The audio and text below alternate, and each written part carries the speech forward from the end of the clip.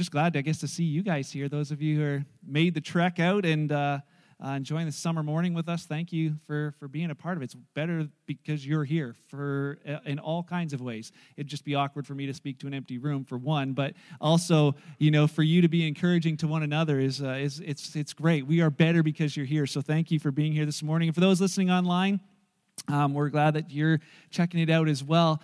If we even put this one online, I don't know. So as we jump in this morning, I have to start with this disclaimer that this is not a good sermon. It's just not. It's not like concise. It's not in point form. It's not necessarily like, wow, that was really easy to follow. It's just some thoughts. And so maybe this morning you're like, hey, I want my money back. We'll send the offering around again. Let's see what I can take this time. I just want to share some thoughts that God's kind of just been, I don't know, they're just here and they're here. And I hope for you this morning that as I share kind of what's going on here, that maybe He'll speak to your heart as well. Last week there was baptisms right here in the cattle trough. If you missed it, it's better to witness it than just to hear about it. But it was really incredible, eh?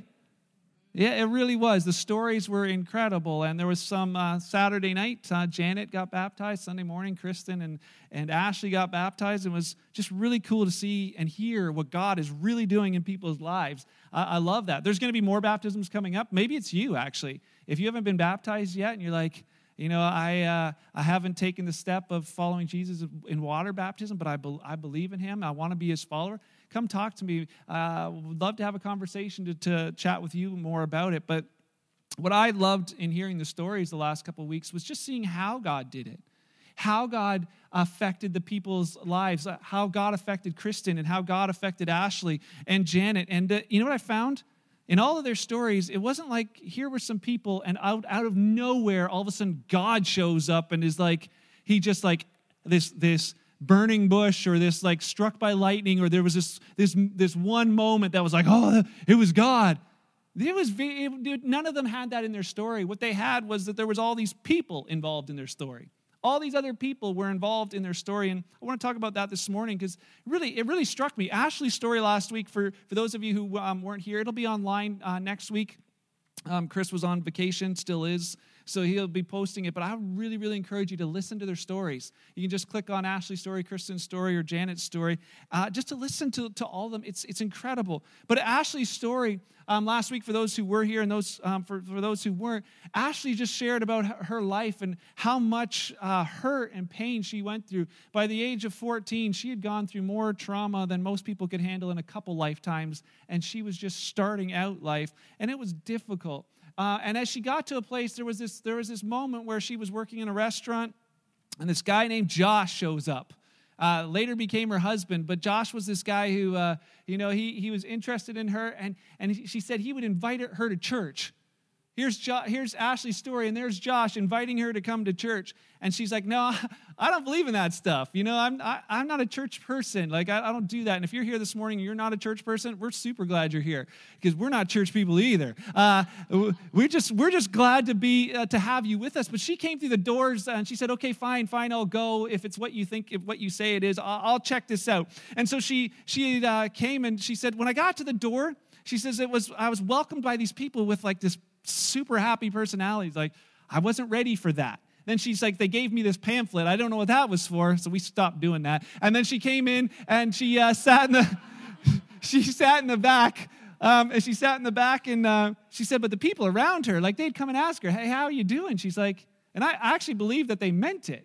They wondered how I was doing. And then she says, and then the songs just spoke to me. And then she said, and then the speakers at the front were challenging and encouraging to me. And then there was this guy named Mike who later became her father-in-law. As she was like over time had been listening to messages coming out a little bit. He said, you know what? He said, there's this song that I want you to go home and listen to. It's called He Ain't the Leavin' Kind. And there's this guy named Gary LaVox of Rascal Flatts, was another guy who played a part in her life. And like, I just could not believe that. Like, God could use country music is just, that's borderline miraculous. Like, that song's title isn't even grammatically correct. It's redneck lyrics, and yet here's God speaks to Ashley's heart through this song. And it was that song that moment. But it was all these people that just crossed her path and led her to that moment where she gave her life to Christ. And if you heard her story last week, her life's changed. She is no longer who she once was, and it is powerful. And at the end of her story, she thanked you guys.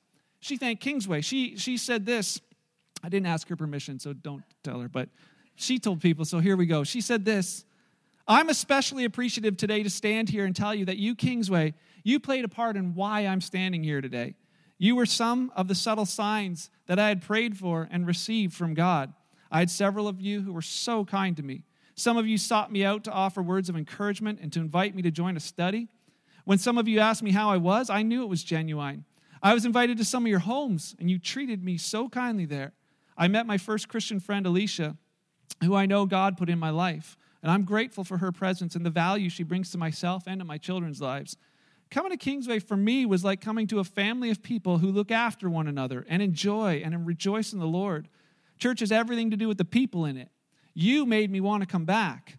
I can't begin to thank the people of this church enough for what you did for me.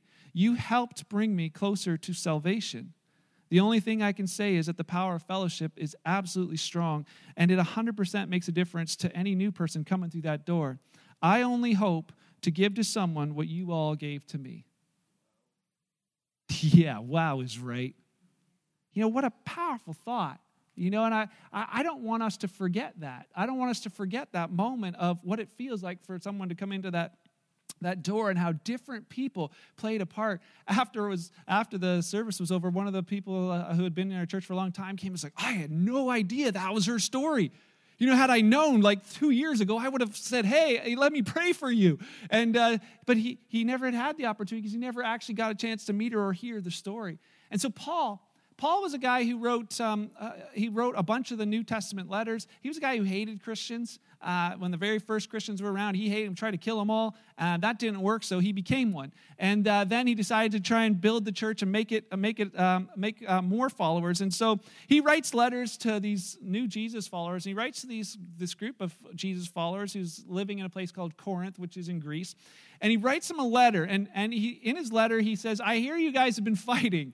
You've been fighting about like who your favorite pastor is. And he's like, that just doesn't make sense. It's and maybe some of you go through the same things. You know, you like one pastor or one online thing or one guest speaker that we have better than another. And these guys are like, hey, you know, that's kind of what they were all fighting about. And so the Paul writes them, and he says, you know what, there's something wrong with that. And so here's what he says in 1 Corinthians 3. And as he's writing this, he lets us in on something that's extremely interesting that I want to focus on today. He says, when one of you says, I'm a follower of Paul, and another says, well, I follow Apollos, he says, aren't you acting just like the people of the world? After all, who is Apollos anyway? And who's Paul? And Paul's the one writing it. But he says, you know, we're only God's servants through whom you believe the good news. He says, each of us did what the Lord gave us. Each of us did the work the Lord gave us. I planted seeds in your heart. Apollos watered it, but it was God who made it grow. I planted seeds in your heart. Apollos watered it, but it was God who made it grow. God was at work in us crossing paths with your life. They're like, you know, some are saying, Paul's the best. He's the one who first came here. And they're like, these guys are like, yeah, but Paul's gone. Apollos is now the best. And he's like, yeah, but Paul might come back. And then Paul's going to be the best. And he's like, you know what? Don't worry about who's doing what as far as inspiring your lives. He's just realize that God is at work. What's important is that God makes the seed grow. In verse 8, the one who plants and the one who waters, they work together with the same purpose. Both of them will be rewarded for their hard work. But the idea is that God is at work. One plants, one waters. My kids, they're planting gardens out in the back, in our backyard. They took these pots and they put seeds in there, and it's super exciting to plant seeds. And the next day they run out, and they're like, what? There's nothing. And then the next day they run out, and the sunflowers had already started, and they could see it, and it was great. Lincoln was super excited about it. And then after watching them kind of just grow just a little bit taller, they still look the same all the time. There's no sunflower head. So we moved them to the front yard, and then the one day I came home, and they were like, it was brown leaves all the way up, just a little bit of green left at the top. I'm like, Link, you probably should go out and water your sunflowers. He's like, oh, do I have to? I'm like, no, you don't have to. You can just let them die, you plant murderer, And he's like, he looks at me, and he's like, okay, can I do it tomorrow? And I was like, well, that's what you said yesterday and the day before. And then Max, of course, Max is like the super bubbly, I'll do anything. He just runs, Dad, I'll do it. And he starts running up the stairs. And then, of course, when one kid realizes the other kid's going to do something, Link's like, no, get back here. I'm going to do it. And they run out there. Well, this kind of goes on for days. And every day a different kid is watering these plants. And, we're probably going to move before they actually ever have a flower on the top. But they each are taking their parts. But what's really interesting? The ones that we see, the flowers that we see, you realize it doesn't matter who plants, it doesn't matter who waters, it's God who's making them grow. And there's some incredible beauty in the other flowers that have all begun. And Paul's not giving them a horticulture lesson. He's saying, hey, the people around you, there's incredible beauty around you. Some people might be the ones first reaching out. Some people might be doing something else. He says, but God is at work. God's the one making it beautiful. A couple of weeks ago, I heard someone reference the 10-second rule. They had said, hey, I did the 10-second rule. And how many of you know what the 10-second rule is? There's a few of you. It's really, really interesting. We talked about the 10-second rule here a while back, and it was one of those thoughts that stuck. And so I looked it up to see, when did we talk about this 10-second rule? It was 6 years ago. I know. And there's people who's like, yeah, I still remember the 10-second rule from 6 years ago. And I'm like, people don't remember stuff I talk about 6 minutes after most services. How do they remember this 6 years ago?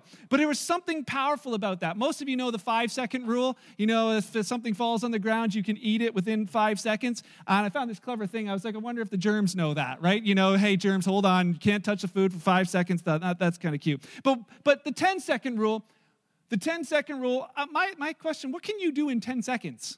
What can you do in 10 seconds? Usain Bolt can run 100 meters in less than 10 seconds. That's pretty impressive. I can't do that. Can you? What can you do in 10 seconds? There's a guy named Tom Sapola of Norway. He can click a mouse button 402 times in 10 seconds. I know, that's almost more impressive than running 100 meters. Can you do that? Some of you are like, who counts? I don't know. And then there's Patrick Ponce. Patrick Ponce is from the States. He can solve 2 Rubik's Cubes in less than 10 seconds.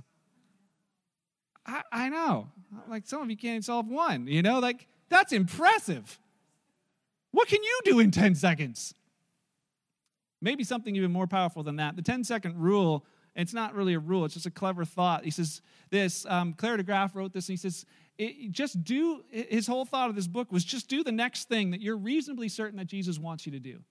If you're reasonably certain that Jesus wants you to do something, he's like, I'm challenging you to do that in the 10 seconds after you've felt or heard it. If you think, hey, this is what Jesus wants me to do, don't wait. Do it in the next 10 seconds, even if you don't know why. And it's this thought of like, how do I know what Jesus wants me to do? Yeah, I want to follow Jesus, but how do I know what Jesus wants me to do? There's Matthew, Matthew, Mark, Luke, and John. Matthew was an eyewitness follower of Jesus. So when Jesus said, hey, we're going to go here, come follow me, he's like, okay, let's just follow him. There he's going. He's like, hey, we're going to go there, come follow me. He's like, okay, we can follow him because we see where he's going. But Matthew writes to just about how he was following Jesus around these different towns in Galilee. And there's this conversation that Jesus has with the disciples and a bunch of other people. And Matthew's there, and he writes it down, which is good for us. Matthew chapter 11, this is what it says, verse 28. So Jesus said, come to me, all of you who are weary and you carry heavy burdens, and I'll give you rest. Take my yoke upon you. Let me teach you, because I'm humble and gentle at heart. You'll find rest for your souls. For my yoke's easy to bear, and the burden I give you is light. You're like, oh, okay, what does that mean? I remember when I was a kid, I had never understood what yoke was. My dad would always tell those dad jokes, and in the end be like, yeah, the yoke's on you. Right? Like, anyways. I told you, it's not a good sermon. But a yoke, for those who are agricultural understanding, you understand what a yoke is. It was used on oxen to keep 2 oxen walking in line together. It's how they often trained younger oxen to pull their weight. But it can feel like a heavy weight for them. But the stronger one drags the weaker one around. Like, that's this idea is that the one is going to come in line with the other one, whether it likes it or not. And if you try and go the opposite way, it's painful. And so what they would say back in the day, they would call the yoke They'd often refer to the yoke as the teachings of a teacher or the teachings of a rabbi. So it would be like, follow my teachings. And for some, those were difficult teachings. And where Jesus was talking to people, they were surrounded by rules like crazy, and it was difficult. Matthew chapter 11, verse 28, in the Message, it says it this way. He was saying to them, are you tired? Same verses, but he says, are you tired? Are you worn out? Are you burned out on religion? Does like religion and faith feel like, this heaviness is like, I got to get up. It's 9:20. I got to get there. I got to get there for 9:30. They'll have free coffee. Just got to get there. Or is it like, living out your faith is like there's something light and exciting about it? Well, Jesus says, you know what? Yeah, you can feel burned out on religion. You can feel like, why am I doing this? And he said this. He says, you know what? If that's you, if that's how you feel, he says, why don't you come to me? Come follow me. Come get away with me and you'll recover your life. I'll show you how to take a real rest. Walk with me. That's that idea of wear that yoke. Walk with me.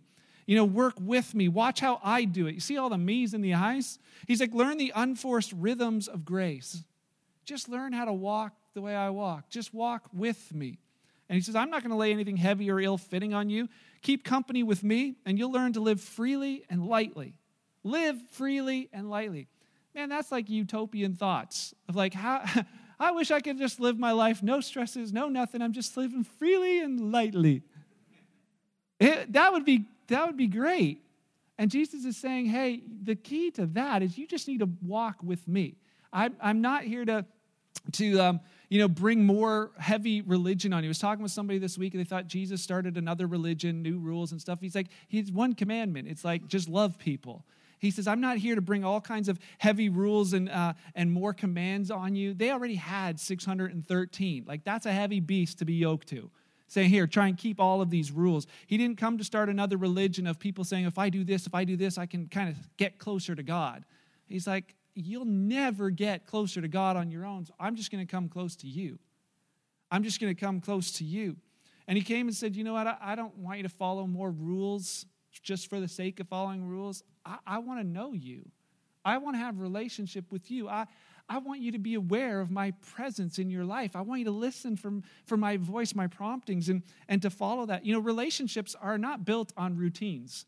They might have routines, but that's not the foundation. When you got married, you weren't like, oh, she's hot. I'll see if she'll keep all my rules. Hey, want to marry me? You didn't do that, did you, Andrew? No. No, that's not how it works. There's something exciting about being married and about being in a relationship. Like, for instance, if you had date night, and we'll pick one of my, made-up dates. So if I come home and I'm like, hey, Beth, I walk in the door, I got a red rose, and I hand it to her and say, hey, babe, want to go out tonight? And she's like, what's going on? I'm like, I got a whole lot more where this came from. There's another couple dozen waiting, but here, take this one rose. And I said, yeah, now go to your room and get that new dress that I bought you. She's like, new dress? Yeah, it's hanging in the closet. Whoa, runs over, this is totally fictional because I would never know what to buy.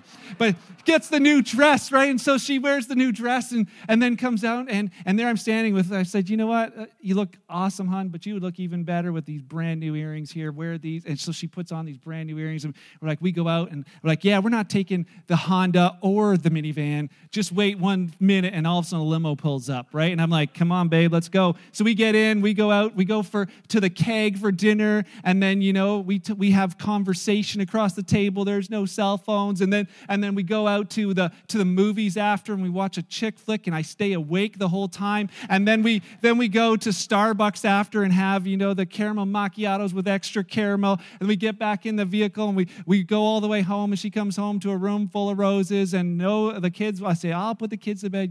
Whatever. You just wait for me. Whatever. Right? Don't tell her I said all that. That'd be like pretty epic. How many of your husbands have done that recently? Okay, so I just gave him some good tips, right? So, but But picture that, right? And it's like, yeah, that's what I dream like marriage is going to be like, two of us enjoying life together. What happens if next date night I drive up and I come home, hey, honey, I walk in the door, I'm like, hey, I got a rose for you. And she's like, oh, sweet, again. I'm like, yeah, and I got a couple dozen more waiting for you somewhere. I'm like, okay. And then I'm like, hey, go get that new dress that I bought. You bought me another dress? Yeah, go. And she goes and gets the dress. And I'm like, oh, guess what? You look great, honey, but you'd look better if you wore these earrings. And okay, I'll put on the earrings. All right, come on, let's go. We're not taking the Honda or the van. Just wait, guess what's coming? Let me guess, a limo? Ding, right, there's the limo. We hop in, we go to the keg, we have the same meal, we go to the same movie, I still stay awake, we go to the next Starbucks after, we have the same macchiatos, and then we go home, and it's like the same. And then next week, the date night, I arrive after work, hey, hon, check out the rose I got you. How do you think she's going to feel? Yeah, because that's not how relationships work. There's this thing of saying it, being fresh and exciting, but how many of you, that's your relationship with the Lord? Show up Sunday morning, walk in, sing 4 songs. Oh, wait, listen to the announcements, then sing 4 songs. Then listen to Mark talk. Hopefully it's short. Hopefully it's funny. Then I get to go home, and we'll do it all again next week. That's not what this was meant to be. He was saying, I want relationship with you. I want you to live this life. He says, you know what? I don't want you to try and get good with me, work really hard keeping rules. I took care of all of that. What I want right now is to do life with you. And Paul later on wrote to them and said, the believers were like, how do I do that? Like, it was easy to follow Jesus when he was here, and then he's gone. Now how do I follow him? How do we follow him? Paul wrote in Galatians chapter 5, the same verse near where Brian was reading this morning. He said to this, verse 16, he says, I say, let Holy Spirit guide your lives. He says, then you won't do what your sinful nature craves, but you'll live this life with me. That same idea was keep in step with Holy Spirit. Just keep in step with him. The same idea of that yoke of knowing, hey, Holy Spirit, God's presence in my life. Am I aware of that this morning? Am I aware of that today? And what are you leading me into? See, Holy Spirit does a bunch of things. He leads us into truth. He's never going to tell you something that's not true or that's not in God's word. He's going to prompt you with things here. He'll remind you of his word that you've read or that you've heard. I don't know if you've ever had that. I had that the other night. I'm laying in my bed, and I'm stressing about some stuff from my house. I'm just laying there like, oh, it's 4 a.m. Just go to sleep. I can't. And all of a sudden, this verse comes into my head. Hey, Mark, be anxious for nothing, but with prayer and supplication, whatever that is, let your praise, let your prayer, let your requests be made known to God, and the God of peace passes all understanding will guard your hearts and minds in Christ Jesus. I'm like, where did I hear that before? It's like, you preached that. Yeah, I remember that. And it's like, just listening there, realizing I don't need to stress over this stuff. What did he do? He just reminded me of his word. He does it all the time. You see Jesus in the desert when Satan himself is attacking Jesus. I know some of you feel like that, but Satan's not attacking all of you. It's got his little minions and whatever. But this is like the devil himself attacking Jesus. And Jesus is like, hey, Scripture says this, Scripture says this. It was all from the same Scripture in Deuteronomy, just coming back to his memory. That's listening to Holy Spirit. Holy Spirit will warn you of things you shouldn't do. Sometimes that's a conscience, and other times it's like direction stuff. You're like, wow, she's so high. It's like, don't do it. Don't date her. Usually it's the other way around. Don't date him. I know but don't. The rest of his girlfriends will tell you, don't date him. You can get those promptings sometimes on the inside of and just direction for your life. Paul was saying, I'm going to go preach in Asia. It's a good idea. And the Holy Spirit's like, no, don't go to Asia. He's like, what do you mean? I'm supposed to go and preach. He's like, I know, but not there. I want you to go here. And he goes to a different spot, and amazing things happen. He'll give you impressions in your everyday life, just thoughts that you come across and I wonder where that came from. That's what the idea of the 10-second rule is, that might be him.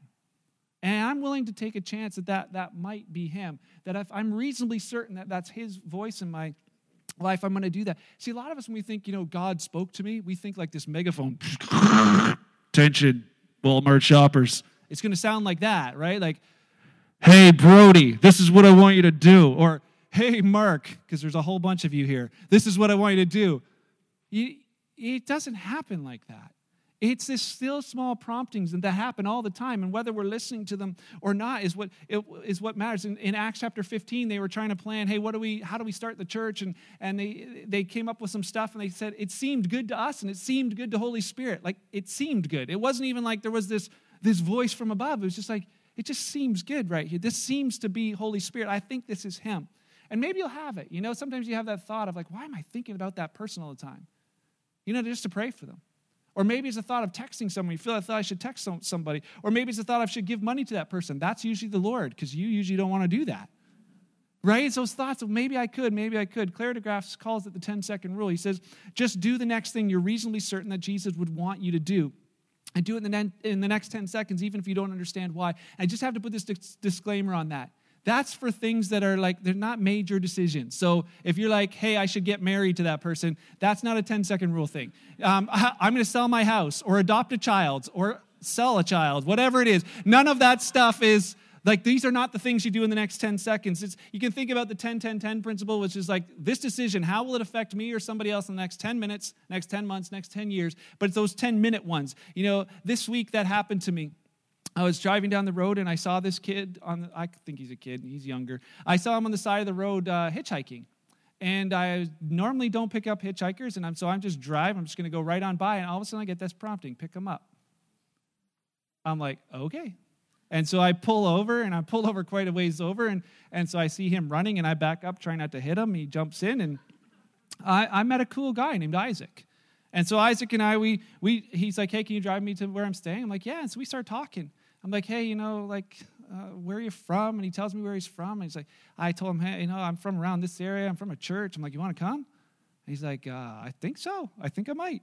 And so I was like, okay. And usually that means, no, I'm never going to go. And so I was like, it's okay. I don't know what that is, but it's all right. And so the next day I get a phone call. Hey, can you come to where I'm staying? I was like, yeah. So I go there. I can't find him, but I meet this girl named Michelle, who's staying there as well. And then I meet her son, Josh, and I meet this other person named Chris, and then I meet this girl, lady named Lisa, and I'm like, she's like, hey, can I talk to you for a minute? I'm like, I have some errands to run, but I'll be back, and then I can.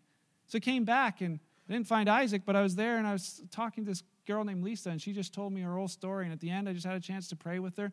And then I left. Then the next day I got a phone call, and I heard there was a birthday party happening there, or there was a birthday of one of the guests at this place where they're staying. And I was like, oh, that's cool. I'm going to stop by. I'm going to go buy them birthday cake. I'm just going to go buy a cake, buy the stuff, and I'm just going to go and drop it off and let them have a party there at the place where they're staying. And so I went and did that. And as I got there, dropped off the cake, and then I heard these words, like one of the people was saying, oh, man, I need a ride to Simcoe. And I'm like, I'm going to Simcoe.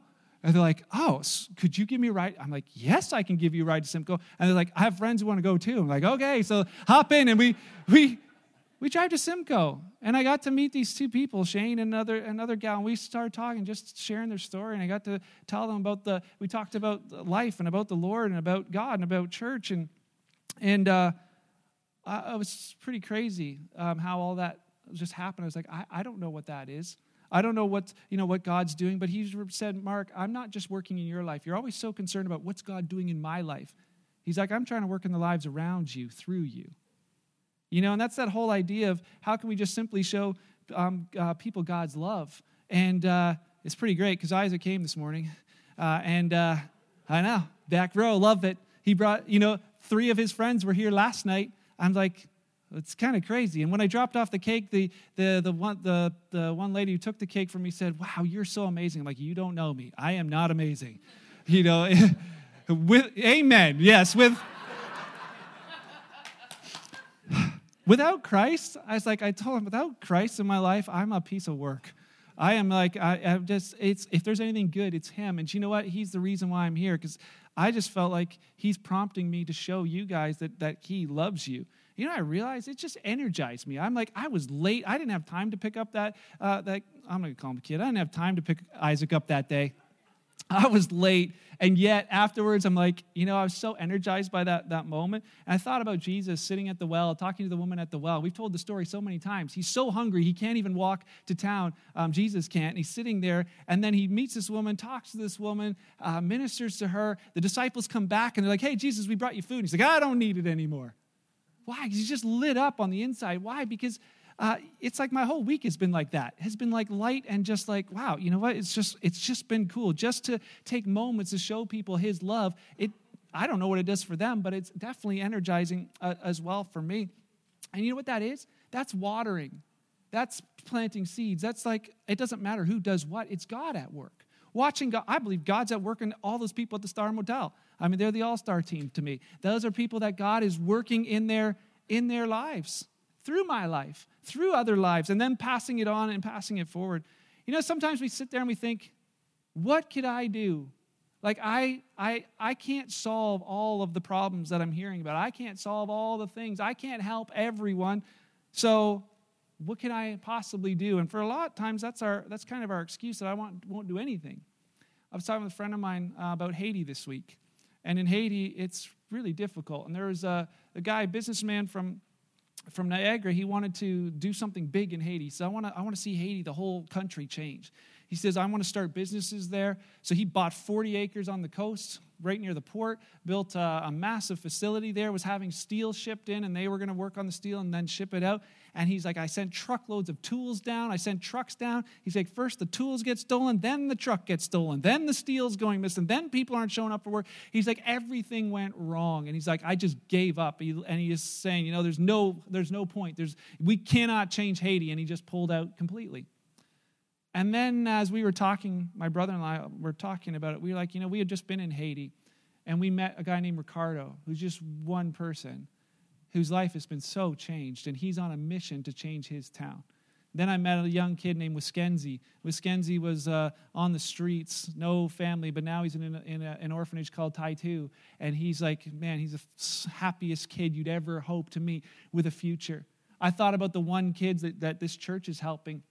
Our kids downstairs are raising money for Artiste and this other person's name, Louis Darlene, just helping to make a difference in one person's life and thinking, maybe we're not going to change huge amounts, but planting seeds and somebody watering and somebody working together can change the life of one. It doesn't matter who's watering, who's planting. It's God who's at work.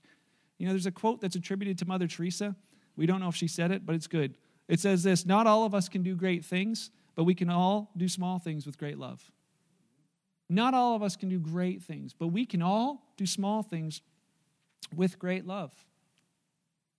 That's kind of the question this morning. What can you do in 10 seconds? Maybe it's not one of those exciting things, but you could change a life in 10 seconds. It's not doing it so we look good. It's not doing it so people go and say, wow, Mark, you're awesome, because I know that that's not true.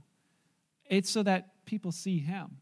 It's that people see that God cares about people. It's that they might see Jesus. I found this quote. It says this: the early church was in fact so radical in its love and lifestyle that within a few centuries, millions of people became followers of Jesus. The kingdom of God spread like wildfire, not because Christians had some great plan or that they carefully thought out a strategy, but because they simply followed Jesus' commands. The people around them found Jesus and this radical love shown by his followers to be irresistible. They just simply followed Jesus. When they felt the promptings of Holy Spirit in their life, they just lived that out. So my question is, what about you? Does faith feel like some heavy yoke, it's just this thing that I do? Or is it life? Is it this relationship with Jesus that is giving you life and others life around you? What's the next thing that you're reasonably certain that Jesus wants you to do? Because you might be planting. You might be watering. You might be affecting someone else's life. It's God at work through you. You may only have 10 seconds to show them. You may only have 10 seconds to show them. But man, it could be changing a life. I want to ask our ushers to get the communion stuff ready. We're going to take communion this morning. As they do that, I want to just leave you with one story. You got time for one more story? If you said no, I'm going to tell it anyway. So, just a thought. There's a guy named Tony Campolo. He shares some things. I don't necessarily agree with everything that he says, but he told this story. It's a true story, and it's something that I thought is really, really powerful. Well, Tony speaks all over the world. He was speaking in Hawaii for an event, and the time change was just messing with him. So he got to Hawaii, and he wakes up at 3 a.m, and he's like, oh, I need breakfast. And so he goes out and walking the streets, and he's like, nothing's open except for this little, Greasy Spoon diner. He's like, oh, it looks sketch, but I'm going to go in. He goes in, and it was sketch. And so he sees it, and he walks to a seat, and then as he's sitting there, this the cook behind the counter comes up, and he's got grease all over him. He says he's a little overweight, big greasy guy. And he's like, so what are you having? He's like, he looked around, he says, well, the donuts looked like they were covered. So he's like, I'll have a donut and a coffee. And so they give the donut and the coffee, and Tony's sitting there. He's like sipping this coffee and the donut, and he says, all of a sudden, the door opens and a whole bunch of women of the night walk in. A whole bunch of prostitutes. They're just finished work. They're loud and ruckus, and they all walk into the diner, and they sit down at the tables, and they order their breakfast and whatever else. And as they're sitting there, he's like, this is weird. Here's a preacher sitting in a thing surrounded by prostitutes. He says, felt a little bit awkward. And as he sat there, he heard the one talking to the other, and she said, hey, guess what? Tomorrow's my birthday. I'm going to be 29. And the other one looked back at her and says, so, what do you want? You want a birthday cake? You want me just to throw you a party? And she's like, no. She's like, no, I've never had a party in my life. I'm not asking for a party. I was just telling you that, that it was my birthday. Like, big whoop, right? And then the other's like, why you got to be so mean to her? And they all start getting in this argument, and they get this, after their cat fight, they all leave. And it's just Tony again. And he looks over to the cook, and he says, they come in here every night? He's like, yep, every night. That's why we're open. He's like, does that one girl come in here every night? He's like, which one? Well, the one who said it was her birthday tomorrow. He's like, yep, she's here every night. That's Agnes. He said, could we like throw a birthday party for her here tomorrow? And the cook looks at him with this strange look like, that has never been asked before. He yells to his wife in the kitchen, honey, some guy out here wants to throw a birthday party for Agnes tomorrow. What do you think? She comes out. She's like, wow. Agnes she's just a really sweet woman. She actually really tries to help a lot of people. No one's ever done anything nice for her. No one does anything nice for her. He's like, you know what? This is a great idea. Let's do this. And so they start planning. There they are, 3:30 in the morning. Tony's like, I'll bring the decorations. Harry's like, I'll bake the cake. Tony's like, I'm not eating any of it, right? And then he's like, okay, but you guys do that, and I'll do this. And he says, I'll see you here 2:30 in the morning tomorrow. I'm like, all right. So they all go, and 2:30 the next morning, here comes Tony with all his decorations, and he gets in there, and he's like, it's full already. There's prostitutes all over the place in there. He's like, he gets them to help. They set up all the decorations. They got a big sign that says, Happy Birthday, Agnes. They got the big cake. Harry did a good job on it. And then as they're waiting there, they're sitting around. All of a sudden, 3 o'clock comes, and there comes Agnes through the door. And they cheer, Happy Birthday, Agnes. And she's just dumbfounded. Her eyes pop, her knees shake, her jaw drops. She's like, well, what is this? And they're like, it's a birthday party for you, Agnes. And we got you a cake. She can't believe it. She got tears running down her face as she's sitting there. And they're like cheering, cut the cake, cut the cake, cut the cake. And she looks at the cake and she says, before we cut the cake, can I just take this home? Can I go show my mom? I live just 2 streets over. Can I just go show her that someone made me a birthday cake? And Harry looks and says, well, it's your cake. Yeah, go ahead. So Agnes picks up the cake and she leaves the little diner. And then there's Tony with a whole bunch of prostitutes sitting there, and they're all looking at him like, okay, now what do we do? Like, the person the party's for is gone. And so Harry says, you started this thing. What do we do now? And he's like, how about we pray? And they all look at him. He's like, let's pray. Let's pray right now. So they all bow their heads, and he begins to pray. He's like, God, we pray for Agnes. We pray for her health. We pray for her family. We pray for her mom. We know she has one. We pray for her, and God, we pray for her salvation right now. Then he says, amen. Harry looks over, and he's like, kind of got this like angry thought. He's like, you never told me you were a pastor or a preacher or whatever. So what kind of church do you go to anyways? And Tony says it was just in that moment that like the words just came out of nowhere to him, where he said, I go to a church that throws birthday parties for prostitutes at 3 o'clock in the morning. And Harry looks at him and says, no, you don't. There is no church like that. If there was, I would go to it. And I thought, you know what? That's the kind of church I want to be. I want to be the church that just realizes that people matter, that no matter what it is, we're just going to plant seeds and water seeds wherever it is. We don't know what the end result of Agnes's life story is, but we know there was some watering going on that night, that God was at work in that moment. I don't know the end results of the people that I've seen this week, but I know that God is at work in their lives. I think about Ashley. I know, sorry. How many Ashleys are coming through that door every week? How many Ashleys are sitting here right now? People who just need somebody to show them the love of Jesus. Who will say, maybe not tomorrow, but a year from now, 2 years from now, you were the reason that I found Jesus. How many Ashleys are going to be on your path, your journey this week? You might not know them. They're in the grocery store. You're like, well, I don't have a lot of money. Kindness is free. Smiles are free. Let's practice.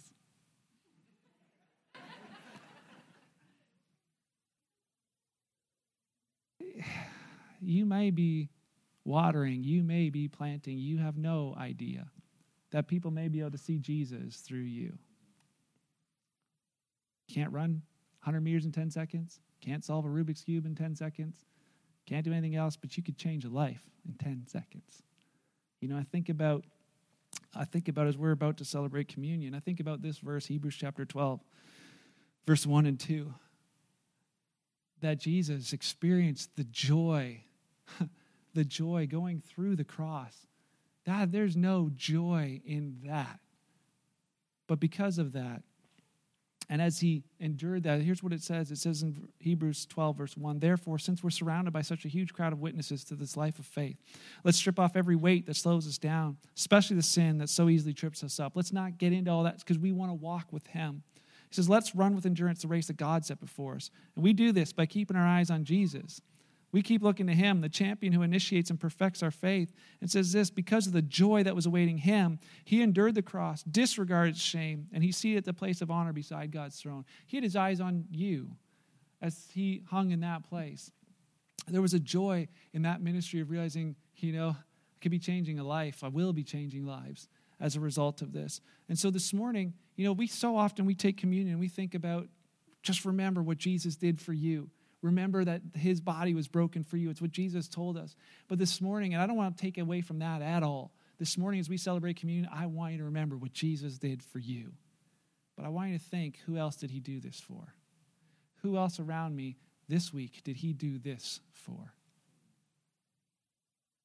For the followers of Jesus this morning, you know who you are. Jesus said to his disciples then and now, he's like, this is my body, which was broken for you. I did this for you. Put your name in there. This is what I did for you. But if your name fits there, anybody's fits there. And if you're here this morning and you're not a follower of Jesus and you're like, what are they doing? I didn't know they served snacks during church. You may not know what this is all about, but can I tell you just real quick that the God of the universe, as you look around and you see every tree and everything, you maybe look at the stars and wonder, is it possible that all just evolved? Or is there some grand design to this? The God of the universe who created that isn't some God who was just way out there somewhere. It's not where he wanted to be. He's a God who says, I want to know these people that I've created. And there's this thing called sin that gets in the way between us. Every one of us has it. Every one of us has done it. It's this thing that blocks us from having a relationship with God. He's like, I know they're not going to be able to fix that. They try to fix themselves, but they can't. So I'm going to send my son to give his life for them. Because the cost of sin is death. So I'm just going to do the death part for them, that they might have life. And he says to you, you know what? I'm not asking you to try and be a better person. Jesus isn't saying to you, I want you to come and follow a bunch of rules or go to a church every Sunday. He's saying, would you just come and follow me? Would you just come and trust me?